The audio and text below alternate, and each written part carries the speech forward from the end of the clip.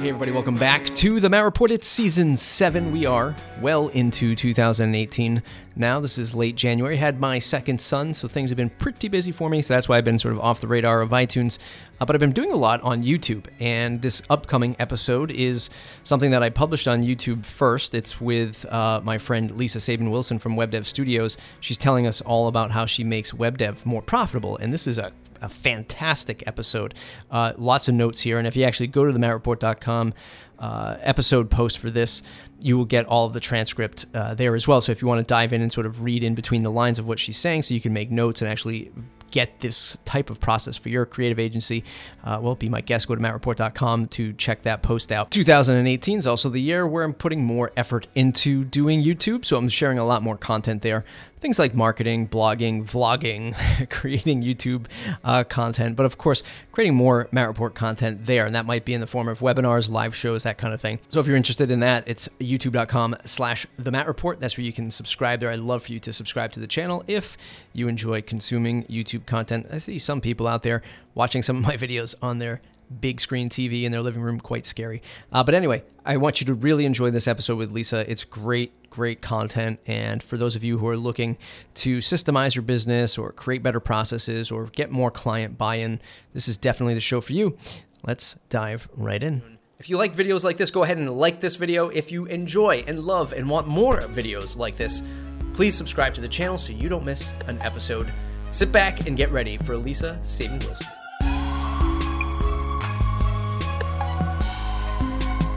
So yeah, the topic of my presentation here is revenue doesn't mean shit. And that might be a surprise for anybody who wants to make money or is making money on WordPress currently to understand that revenue doesn't mean shit. But what I mean to say when I'm saying that is you can make revenue all day long, but if you're not profitable with that revenue, then it really is not going to mean shit to you or to, your employees.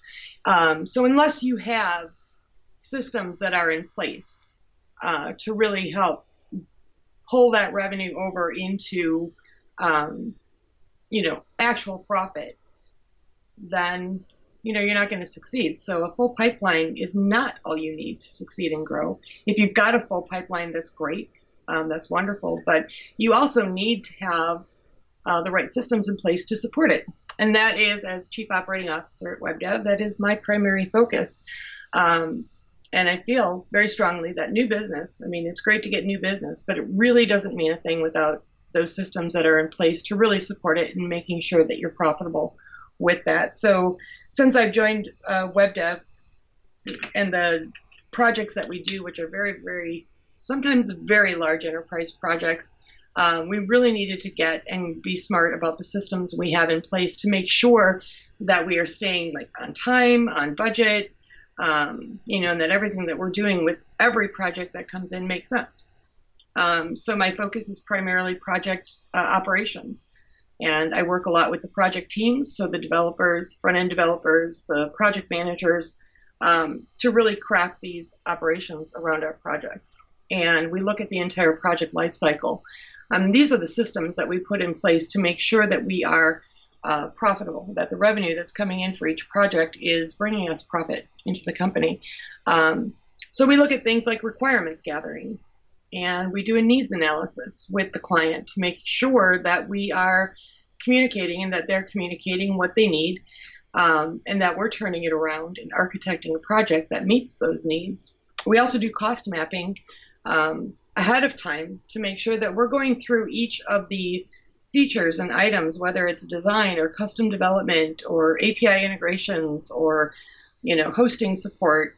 We are going through and mapping each of the costs. So we're making an estimate of the hours that our team is going to expend towards this particular feature and mapping out the costs, which is how we come to a price with the clients, kind of getting to that project budget, but also understanding for us where the costs are, where we need to control the costs and how we need to budget for this project. All of that kind of culminates into a statement of work for the client and for our teams. We develop a project plan which really becomes a roadmap of how a project is going to be built from day one until what we call day done. So when we're ramping up the project and getting all of the requirements in there, we're building out this project plan that has all of the different elements that encompass their website, whether it's the design, the front end development of the theme, any custom development, custom plugins that need to be developed, any content migration that needs to be done, like I said, API integrations that need to be done. It's all detailed out into this statement of work. And that statement of work has two purposes. One is to become a roadmap for our developers to follow on how they need to build a project, but it also becomes an agreement between us and the client, because the client signs off on that statement of work, and it makes those discussions of scope a lot easier than they would be without a document like that. Because from our standpoint, if it's not listed out or discussed in the statement of work document, then it's a new request. And, at that point, it's a scope change, and it can go through our change management. So statement of work is important. And it also encompasses, like the design and development cycle, quality assurance, user acceptance testing, launch, all of that. The other things that we look at for project lifecycle is code review, because we have lead developers, senior developers, they go through code review cycles as part of our QA. And we also do time and cost tracking. So all of our team members track time against the tasks on a project so that we have an understanding of where they're spending the most time, what they're struggling the most with, what things are most successful. And along with that time comes cost tracking. So we've got costs assigned to each team member on our web dev teams. And we outline those costs not only by their, hourly, what we're paying them hourly, but also, what does this particular employee cost us, from salary to benefits, time off, all of that kind of stuff. We work that into it. And then the change management is very important as well. When I go back to the statement of work and making sure that we are managing scope and managing change, every once in a while it's really nice to be able to throw some freebies in there and to do some nice things for the client in order to help them get through their project. But some feature requests are a lot larger than others. So we always make sure that those new feature requests get scoped out and that we can account for them on the billing side. And then any upselling that can be done during the project as well, from maintenance to support to any ongoing retainer that can happen after the fact.